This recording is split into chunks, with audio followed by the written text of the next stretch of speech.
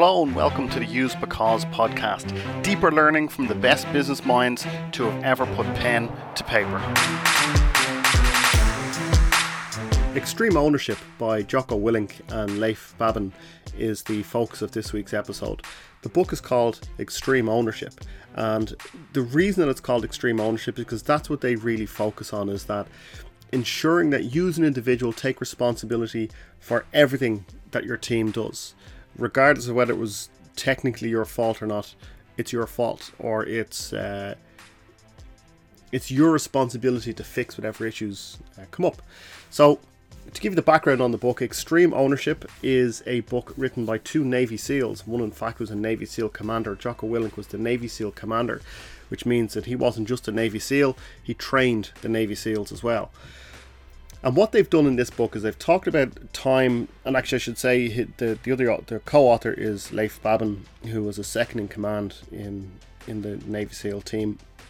And what they've done is they've taken their experiences in Iraq in a place called Ramadi, which was a stronghold of the Taliban, I believe, or Al-Qaeda, or both.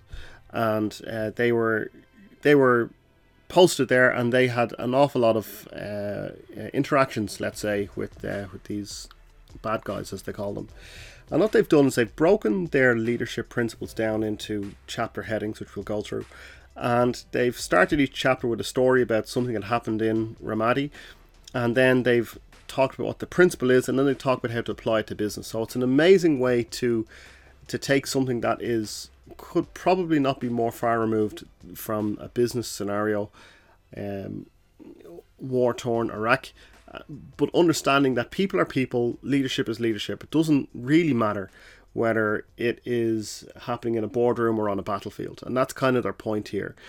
So the book is called Extreme Ownership because what they're talking about is ensuring that you take responsibility for everything that happens. We'll get into it in more detail, but that is actually the name of the first chapter, is Extreme Ownership, is that you, even as a project manager, you're responsible for every failure. So one of the stories they tell at the very beginning of the book was about a mission that Jocko's team had in Ramadi, and everything went wrong. Everybody made the wrong decisions, and obviously it's going to be chaos anyway when you're out in the battlefield and there's bullets and missiles whizzing around everywhere. But even with that understanding, still things went wrong, and Jocko was in a little bit of trouble with the people he reported to, because this mission had gone so wrong, and they wanted a debrief. They wanted to know why everything went so wrong. So he started to gather up information from all of the people on his team as to the wrong decisions that were made, the miscommunications that happened. And as he was gathering all this information, he realized something, that he could easily go into the debrief with his senior commanders and say, well, these are all the things that happened. This particular guy didn't do this right, and this didn't happen, and so on and so forth. But he had this really kind of impressive realization that it was all his fault. If somebody made the wrong decision, or if something was miscommunicated or something was misunderstood, that's on him, because it's all his team. It's all his responsibility, which is a difficult thing to really internalize for some people, I believe, because if you're reporting to me and I tell you to do X, Y, and Z, and you do A, B, and C instead, I could say, well, that's not what I told you to do. I told you to do X, Y, and Z, but now you're actually doing it completely backwards. There's a part of my brain that says, well, you should be responsible for your work. If you didn't understand it, you should have told me. But what Jocko Willink's point is that extreme ownership, if you're going to accept this concept of extreme ownership, it's all on me. It's my fault that you didn't do X, Y, and Z. Because I didn't communicate it correctly to you. I didn't explain the context of why it had to be done this particular way, and why we were what we were trying to achieve. So if I tell you to do X, Y, and Z, but you did A, B, and C, that's on me. This is the idea of extreme ownership, that no matter what happens, if your team don't perform, that's your fault. If your team do the wrong thing, that's your fault. If your team misunderstands something, that's your fault. If your team are too afraid to ask questions, or they didn't think to ask questions, that's on you. So once you understand extreme ownership, or if you kind of internalize the idea of extreme ownership, it becomes an awful lot easier to run a team effectively. So when Jocko Willink had this realization of extreme ownership, that everything that went wrong in this particular mission was his fault, he went into the debriefing and kind of blindsided his senior commanders, because they expected him to say, well, this individual did this wrong, this individual, and these are all the reasons why the mission failed or the mission didn't go to plan. But he didn't. He went into the debrief, which was with the team, his own team, the people that report to him, and his senior commanders. And he ran the meeting and he said, what happened? What went wrong? And each individual started to say, well, I got this wrong and I didn't understand this and I made the wrong decision here. And every time somebody gave an answer as to why the mission went wrong, Jocko said, no, that's not why it went wrong. And he'd ask the next person, the next person, the next person. And eventually said, the reason it went wrong, the reason this mission didn't go to plan is my fault. It's all on me because I'm your leader. Anything that you didn't understand, anything that was confusing, or anything that you didn't understand the significance of, it's on me. And because of that, then he was actually able to save his job, he believes. And what was born from that then was I suppose, he was able to put edges on what leadership should be. It should really be about extreme ownership. It's about making sure that you are responsible for everything that happens in your team. So then he tells a story about, so what the two authors have done, the reason they wrote this book a few years ago was that they left the Navy SEALs and they set up a consultancy business to take these ideas and put them to businesses, to take the same principles of extreme ownership and put them to businesses and kind of, enable them or empower them to implement the same concepts or principles in their businesses. So he tells a story then about a company that was trying to, do what all companies are trying to do, increase productivity, increase efficiency, increase profits, all that good stuff that companies try to do. But the problem was that the CEO wasn't taking ownership for why these particular projects weren't working. And so it was all going, not particularly well. And Jocko's point was to the CEO, you have to take ownership. If there's no uptake on why you're trying to increase productivity or why the bonus structure has changed, if people don't understand that, that's on you as CEO. You have to make sure that people feel comfortable coming to you and asking questions. Second chapter then he talks about there's no bad teams, only bad leaders.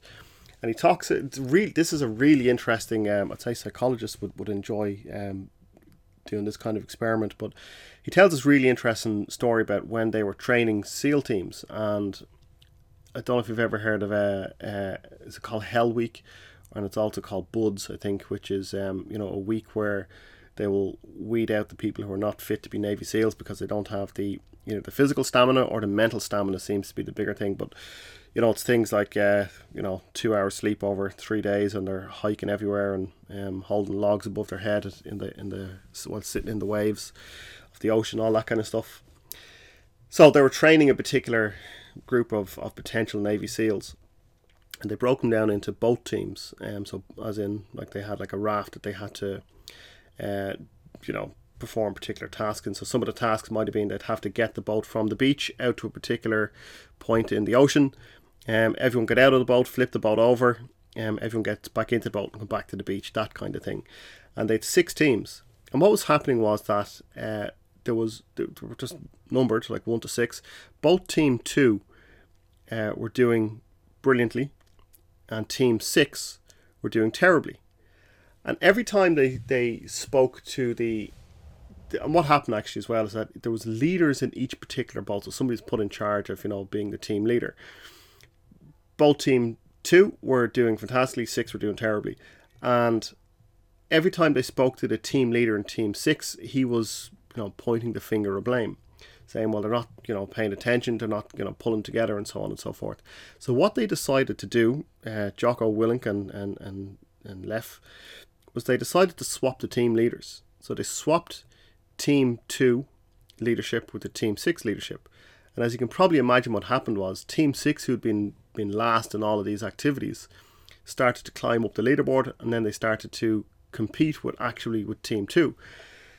And it was a massive, massive lesson for the leader, the original leader in the Team 6 boat. He was all the time blaming the team, blaming their equipment, their lack of luck, all of those kinds of things he was blaming. But once the leadership got swapped out, as in the leader from Team 2 got put onto Boat 6, and Boat 6 then immediately started to improve, the original leader had no choice but to realise that it was his fault, that there are no such thing as bad teams, only bad leaders. And he tells a story then, he kind of relates this then in the business section of this chapter. He tells a story about a CTO, a Chief Technical Officer, who refused to take ownership of a new system they were trying to implement, if I remember correctly. They were trying to implement a new system, new piece of software. Wasn't going to plan. CTO would not take responsibility. No matter how much Jocko and Leff talked to him, he just would not take responsibility. And they come up with this idea of a tortured genius. This guy who, and no matter, there was no way through to this guy. And as far as he was concerned, he was this tortured genius who had all these brilliant ideas, but people just would not pay attention. People just would not do what he was saying, but wouldn't take responsibility for how he was communicating these ideas. And it comes back to that idea of NLP, where there's no such thing as failure, only feedback. If something isn't working, if you're trying to implement something in your team and it's not going to plan, the team are just, they haven't bought into it, they don't understand it, it's not giving the results you're expecting, you have to take ownership for that. You haven't failed, it's just feedback. What I'm putting out to the team is not working, so I'm going to try something else and see if that works. But this CTO in this particular company they were talking to just wouldn't listen, would not take ownership of it. So that's something you can think about, is how to spot these tortured geniuses, right? These people who everything is somebody else's fault. So what they talk about as well, another great takeaway from this particular chapter, is that good leadership is not about what you preach, it's about what you will tolerate. So if you think about what you will tolerate, think about that guy who was originally leading that Team 6 boat Team 6, who were finishing last all the time. He was tolerating that. He was tolerating probably infighting. He was probably tolerating everyone trying to work for themselves and rather than working as a team. It's not what you preach, it's what you will tolerate. And that's a great takeaway from that. If I'm the CEO of that company where the CTO is not accepting responsibility, I can talk all day about what should happen, but ultimately it comes down to what I will tolerate. If I tolerate him being this tortured genius, or this what I've heard before explained as a brilliant asshole, right? That person who is just brilliant at their individual job, but they're terrible at actually leading a team. Ultimately, that's bad for the organization. So decisions have to be made, and the decision that was taken there is that the CTO was looking for new opportunities, let's say. So chapter 3 then talks about understanding, chapter 3 is called Believe, and chapter 3 is about understanding that you have to know why it's the plan, right? Why is this the plan? Why is this the thing that we have to do? And Jocko tells a story about when they were going out on their missions in Iraq, in Ramadi. They were obviously, they're Navy SEALs. They are the best of the best, right? They've got the best equipment, the best training, the best physical and mental endurance, all of those things. And when they were going out on these very, very dangerous missions, their senior commanders told them, you have to take some Iraqi soldiers with you. Now, obviously, the Navy SEALs were thinking, well, these guys, they don't even have proper uniforms, let alone proper training or weapons. They're not to their level. So they're more likely to cause the mission to fail, and they're more likely to put the Navy SEALs in danger by making bad decisions.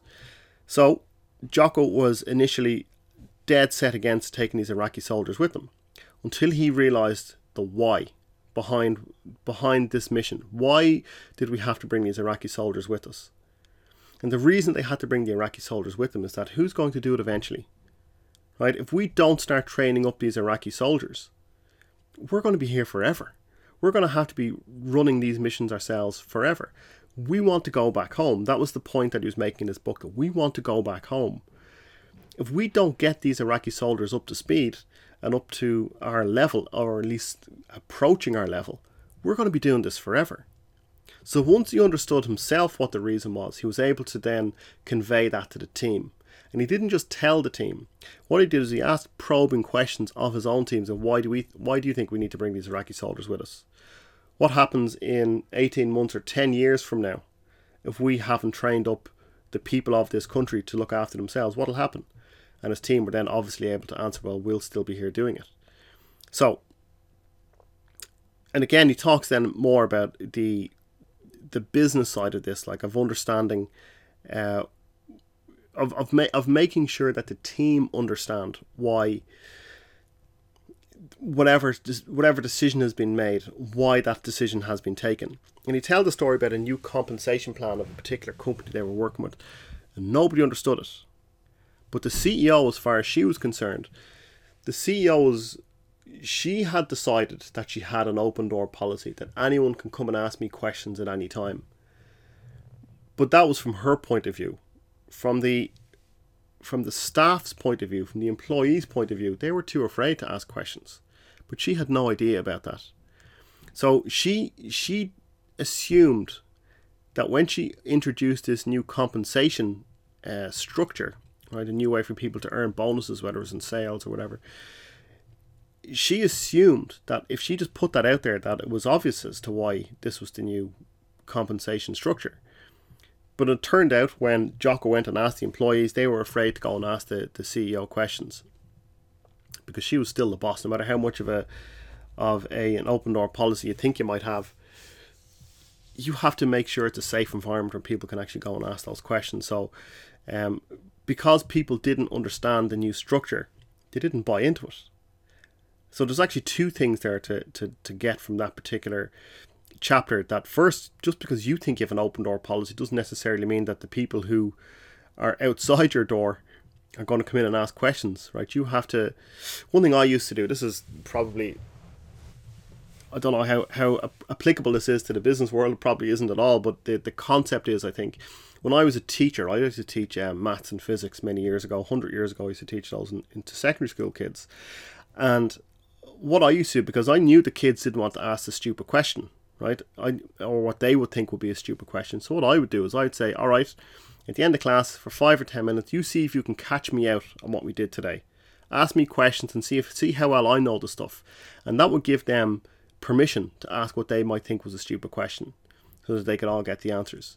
So although you're not necessarily going to do that with a team of grown-ups, right, you can still take that idea to create an environment where they feel comfortable asking you questions.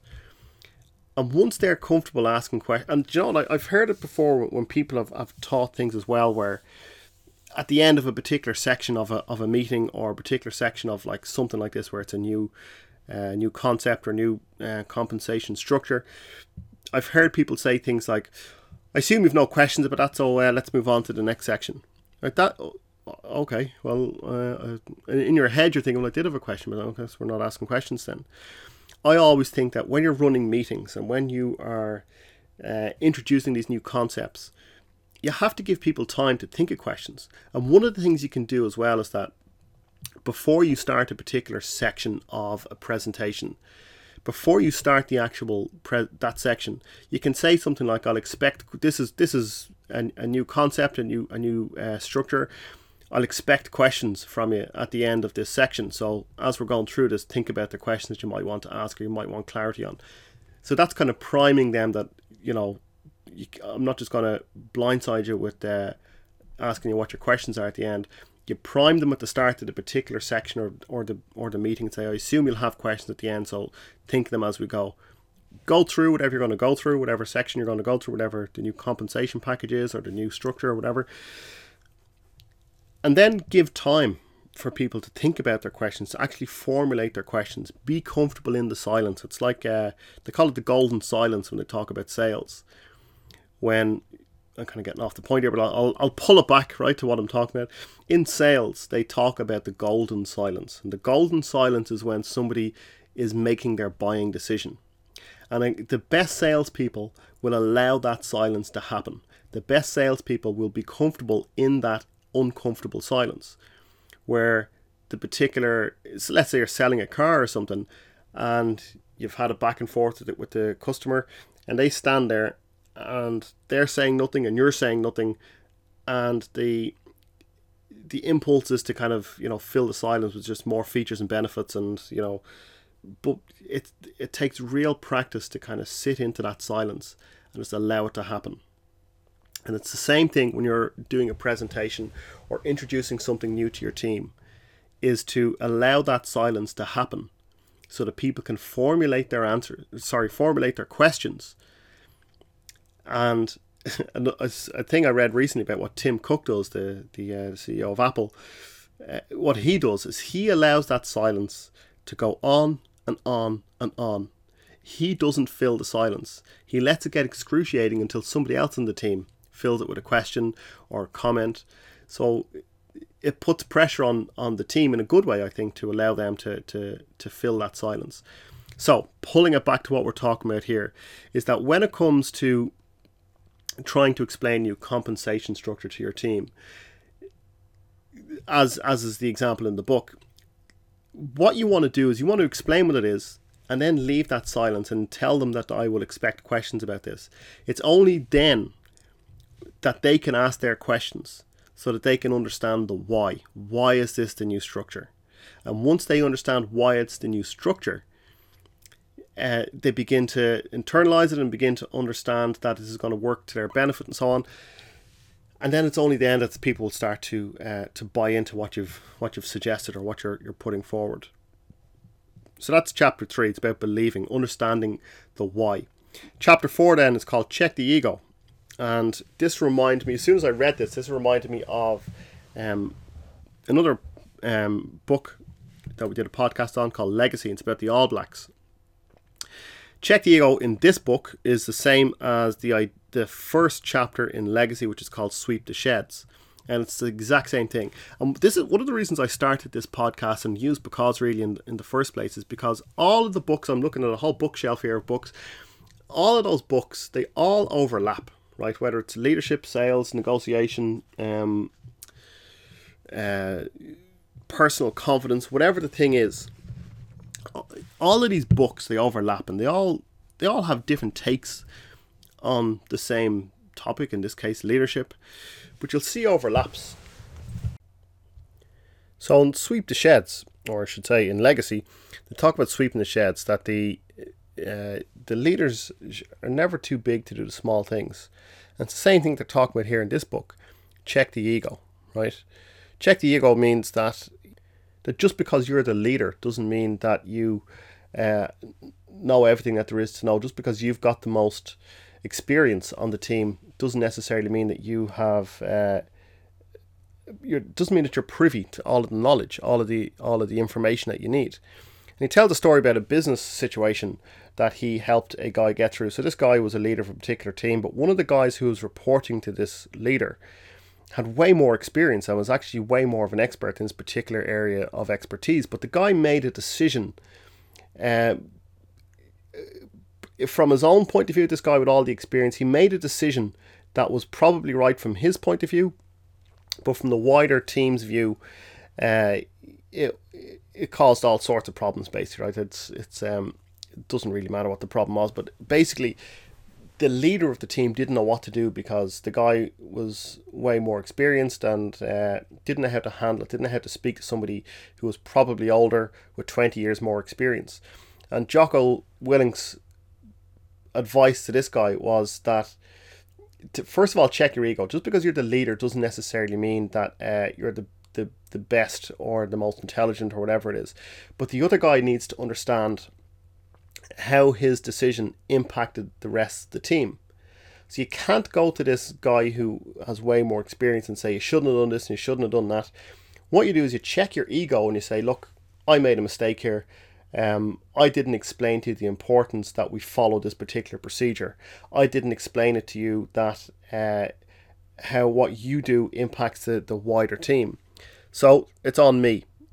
you made that decision because of your experience and your expertise, but in actual fact that's caused this other issue further down the line that you had no idea about, and that's my fault. And this is what extreme ownership is really about. It's about making sure that you are it's about making sure that you're humble enough to take responsibility, and humble enough to bow down to somebody who's more experienced. And I guess it kind of overlaps with that first chapter in Legacy by James Kerr, called Sweep the Sheds. And just to recap what that is, if you haven't listened to that episode, it's about the All Blacks and how they cultivate this aura of leadership and humility in their team. One of the things they do after all of their matches, whether they win, lose or draw, is they have a debrief with the whole team, right? So all the press and the politicians and the politicians' kids, all get their photographs and autographs and whatever it is that they want, and they leave. And then it's the core team and the management staff, the coaching staff. They have a debrief about the match, what went right, what went wrong. Then all the players leave except for the senior players, and the senior players clean the dressing room. They sweep up, they tidy everything away, because they're never too big to do the small things.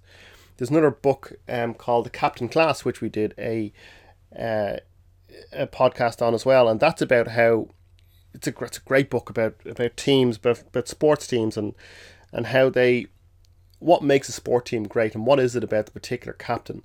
And a captain isn't necessarily, or a leader in this case, isn't necessarily what you would think it is. And they talk about in that book about carrying the water, that the leader will do the thankless jobs. The leader will do the jobs that people don't even notice. It's like as a leader, will you do the right thing when nobody is looking? That's kind of what they're talking about as well. So, like I say, all of these books they overlap in certain ways. So, that's chapter 4. So check the ego. Chapter 5 then is the cover and move, which sounds a bit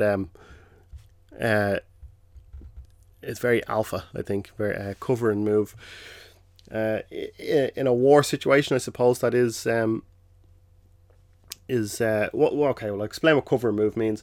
In the Navy SEALs, from what I've read in the book, what it means is that if they're in a tight situation and they're being pinned down by gunfire, what they'll do is, and you've seen it in movies the whole time, Heat supposedly is a great example when they're escaping after robbing the bank. Supposedly that's a perfect example of cover and move. But the idea is that one person shoots their gun at the bad guys, and the other person runs, and then they swap roles. The guy who just ran to the new position, he shoots his gun at the bad guys, and the next guy moves, right? Cover and move. And in business, and this is something that you wish you could just hammer home to everybody. In business, what they mean by cover and move, or how they kind of relate this to business, is that the HR department are not the problem, right? Other departments are not the problem. You're all on the same team. It's an opportunity to build relationships with other departments. It's an opportunity to understand what their restrictions are. And again, this is what extreme ownership is about. If you're part of a team that is reliant on another team doing their job so that you can do your job, and they haven't got their job done, it's all well and good to say that they're the enemy, and they're causing us problems and so on. That's one way of doing it. Another way to do it is to actually understand what their restrictions are, why have they missed the deadline, and to take ownership.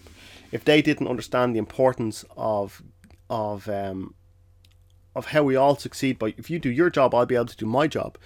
If they don't understand the importance of deadlines and that kind of thing, you take ownership of that. You make sure that you understand, that they understand the importance of all working together.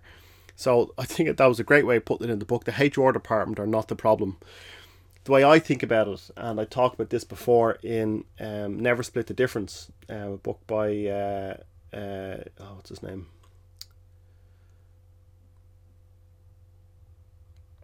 Chris Voss is the author's name of Never Split the Difference. It's about negotiation, and Getting to Yes is another book we did as well on negotiation. But the idea of a good negotiator isn't me against you, the same way that in your company it isn't your department or your team against another team. In negotiation, it's the same. It's not me against you. It's me and you together, shoulder to shoulder, like two Supreme Court judges looking at a particular case trying to solve it. So we're all in this together, right? It's what Chris Voss calls tactical empathy. To be able to use empathy to understand the other person's point of view. So chapter 5 is about cover and move. Chapter 6 is called simple. And simple is making sure that, and we've all seen this. You think you've written an email that is as simple as can be, right? I've explained what's supposed to happen and why it's supposed to happen, but there's still mistakes, there's still miscommunications. Simplify your message. It's like what the Americans call a game of telephone, where, you know, when kids sit in a circle and you say, you give a phrase or a word to one kid, and they whisper it to the next kid and to the next kid and the next kid and the next kid, and you see if you can get that word all the way around, or that phrase all the way around the circle without it being distorted. And it's a great game to understand how miscommunication happens, where somebody mishears something or something is misinterpreted. It's the same thing with communication. So the communication must be simple and easily transferable up and down the chain of command. So the story they give was for business was a particular company. There was like 3 or 4 people on a team, and that was their job to come up with a new bonus structure for the staff. They were making widgets or whatever they were making, and it was so complex and so convoluted that nobody could understand it. So when they went and presented it to the employees who would be earning these bonuses, they couldn't make head nor tail of it. And because they couldn't make head nor tail, they were annoyed and they were demotivated. Even though the team who'd come up with the bonus structure, everything they had done was very, very it was they go into it in detail in the book. It was actually very, basically they'd weighted all the different widgets from different from month to month, you know, and quality of these widgets and so on, so that they were able to understand, or supposed to be able to understand, what they should be focusing on month to month. But like I said, it got very convoluted and nobody could understand it. And if nobody could understand it, then nobody's going to implement it. The way I think about it is jokes and stories. You know, when you're in the pub and somebody tells you a story, and later on, maybe a week later, you're in work and you tell the same story, but you won't tell that story word for word.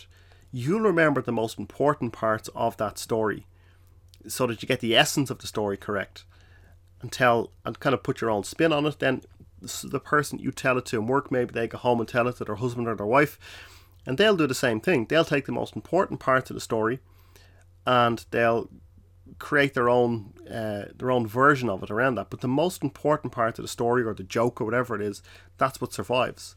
Same thing with memes, same thing with genes, right? Same thing with evolution. That's what basically what evolution is. But that is the most important part, or the most useful part, to survive the iterations of the story, or the joke, or the genetics, as it were. And that's what he's talking about in this book. When he talks about communication, it has to be simple and easily transferable from individual to individual.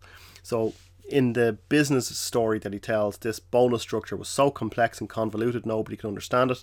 So nobody was able to explain it to anybody else. Chapter 7, with chapter 6, obviously make sure that your communication. One of the best things you can do anytime I've taught people is after you've explained it to something to somebody, get them to explain to somebody else in front of you. Okay, now you teach him. Each one teach one is what it's called.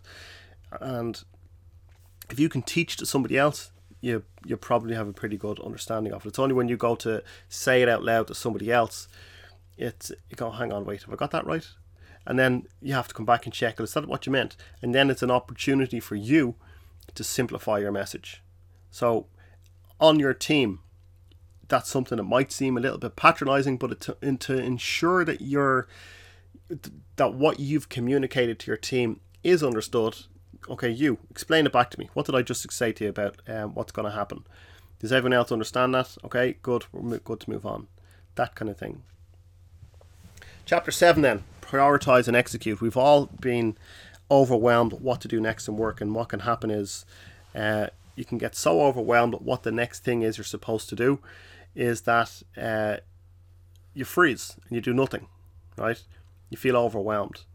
So one of the ways, and again, it can kind of seem like a truism, like where if you're overwhelmed, the advice is don't be overwhelmed, right? That seems a bit kind of ridiculous, but it's kind of what they're saying, but the way they say it is much better. The Navy SEALs have some great little phrases, great little things that they say to remind themselves in the heat of battle what to do next, right?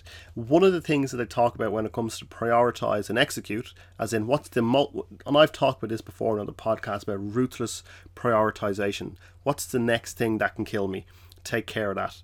But what they say in the Navy SEALs here is to relax, look around, make a call. I think that's just, it's so easily, and again, that comes back to like what they talk about in chapter 6, easy, straightforward, transferable communication. Relax, look around, make a call. So ruthless prioritization is essentially about that. Okay, what's the next thing? What's the next thing I have to do? Have a look around, make a call. Just do the next thing. Another thing he says, which is I suppose is easier said than done, is to avoid overwhelm, stay ahead by a step or two of the real-time problem. So your job as a leader is to kind of try and guess what's likely to cause an issue further down the line. But like I said, easier said than done. And he also makes the point that, and again, I've talked about this as well, the map is not the territory, right? That you could, in NLP, in Neuro-Linguistic Programming, they talk about the map is not the territory. It's called a presupposition. It's a kind of like a rule for life, if you like. The map is not the territory means that you could look at a map of how to climb Mount Everest, and that might tell you the route to take and what the elevation is going to be and so on. But that doesn't tell you about the territory. When you actually get there on that day, what the weather is going to be like, what if you lose a glove, what if you have a headache, that's the territory. That's like the 3D version of the 2D map. And he kind of says the same thing here in this prioritize and execute, that you might have a plan for how a particular project is going to go or how it's going to be managed. But you have to be able to allow things to change, for things to be fluid. It's okay for priorities to shift. And the most important thing today might not be the most important thing tomorrow. So don't get fixated on it. Chapter 8, decentralized command. Again, this is probably new to me. Newish. I hadn't really heard this before, and I do like this idea. Decentralized command is the idea that any individual can really only be responsible for 6 to 10 people. After that, you're going to get into miscommunications. You're going to get into just being overwhelmed by people asking you questions. Again, easier said than done. But decentralized command means empowering other people on your team, either officially or unofficially. If you're managing a team of 50, you're not really. You should be only managing a team of 5, and each of those 5 people is managing a team of whatever's left, 9. I think. Am I doing maths live on a podcast? Whatever's left, you split them up. The idea is that you communicate to your sub team leaders, if you like, and then they communicate then to their pods, if you like, whatever it is that they're the people that their sub teams, if you like. I really like that idea because you're empowering people to, and again, another book. I can't remember the book, but there is a book we've done a podcast on where I said that part of leadership is to make new leaders. It isn't to be the gatekeeper of the power and of the leadership, but is to make new leaders. You should be empowering people to make new leaders. I heard it from a boss of mine years ago that your job as a leader is to replace yourself, is to delegate all of your work to the point where you don't have anything else left to do, right? That's how you get promoted. That's how you get moved on, is to push not to offload all of your work, but to empower other people to take on as much as they can. And that's where fulfillment comes in your job as well, is when you feel empowered to be able to make decisions. And that's what they talk. If it's good enough for the Navy SEALs, it's good enough for your team. Selling whenever you're selling or doing whatever you're doing. Delegate, right? Think about how you're going to delegate, how you're going to decentralize command. Chapter 9 then is about planning. And again, not an awful lot to say here. Other than paperwork can sometimes be a real drag and a real bore, but paperwork is important because that's what gives you the plan to fall back on when priorities shift when you start climbing Mount Everest and you lose your glove, right? What do you do then? You fall back onto the plan. What did the plan say? So you have to successfully brief the team, and the way you successfully brief your team is through simple communication and having them explain it back to you ultimately. Chapter 10 then is about leading up and down the chain of command. Have you ever had that experience in your job where your boss keeps asking you stupid questions and you're going, what? How am I answering this question again? Like, extreme ownership, according to Jocko Willink and Leif Babin, is ensuring that your senior commanders, the people that you report to, have the information that they need. Right? Everybody has to report to somebody. Even the CEO of a company has to report to the shareholders or report to the other stakeholders in the company, whoever it is. Everybody has to report to somebody. So if your manager, the person you're reporting into, is asking you questions, then you need to take extreme ownership of that and say, right, well, if they're continuously asking me these questions, then I haven't been providing enough of the information that they need, whether it's for their own reports or, they have to kick it up the chain of command as well. So take ownership for that as well. Ensure that you are giving your leaders what they need to do their job. So don't take offense when somebody keeps asking you questions, or don't roll your eyes. Think about it from the point of view, okay, well, strategically, I haven't given them what they need. If I haven't given them what they need, then that's on me, right? That's another great way to understand what leadership is all about. And that kind of culminates what Extreme Ownership, the book, is all about, is making sure that at every possible opportunity, you take responsibility for everything that goes wrong in your team, basically. So let's summarize it all real quick before we finish up. Leading a team to success means that you take responsibility for each and every one of its failures, right? You have to make sure that you are taking ownership of everything to do with your team. And if you don't take ownership for the things that go wrong in your team, what that does to your team is it infects the team with the idea that it's okay to pass the buck, which is what you don't want. If you're going to successfully execute your mission or your project, whatever the thing is, you have to understand its importance. You're a cog in a bigger system, right? Which is true of all teams and of everybody. Don't be afraid to ask for clarity. If you're not sure why this is the mission, ask why. Why is this the mission? Why are we doing it this way? If you understand why something is happening, then you're more likely to get into it yourself, to be able to internalize it yourself, and then be able to pass it on to your team as well. Your allies are not the competition, right? The other departments are not your competition. HR are not the problem. If you're going to remain effective under pressure, you have to have clear priorities and act on them, right? Prioritize and execute.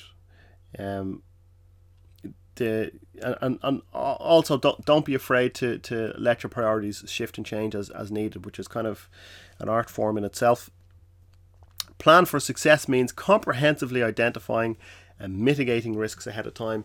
Easier said than done, but that's what your plan is for, is to help you see what's likely to go wrong with this, where the bottleneck's likely to be.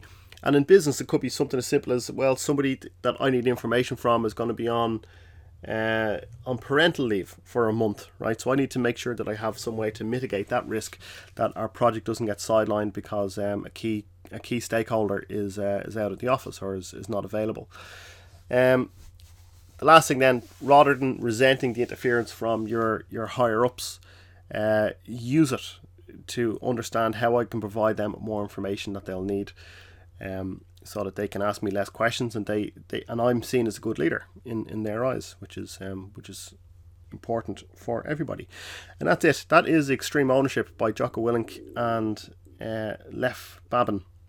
Great book. I say it all the time, of course. I wouldn't do it unless it was a great book. Wouldn't do a podcast on it unless it was a great book. So, and that's it. So go to usebecause.com and check out the action log that goes along with this episode. If you want to go deeper and get more, usebecause.com. Find the podcast on the podcast page. You'll see the toolkit. You can actually get a month for free with the toolkit. The toolkit is going to give you an interactive one-page summary of this podcast, so you don't have to memorize everything. And the second it's going to give you is an action log where you can go and deliberately practice the key takeaways from this book. And the third thing it's going to give you, once you've done all that, is a certificate of completion to show whoever you want to show that you've taken the key content from this book and deliberately practiced it. Okay, so until next time, thanks very much for tuning in. Tell 2 people you know about usebecause.com. Thanks.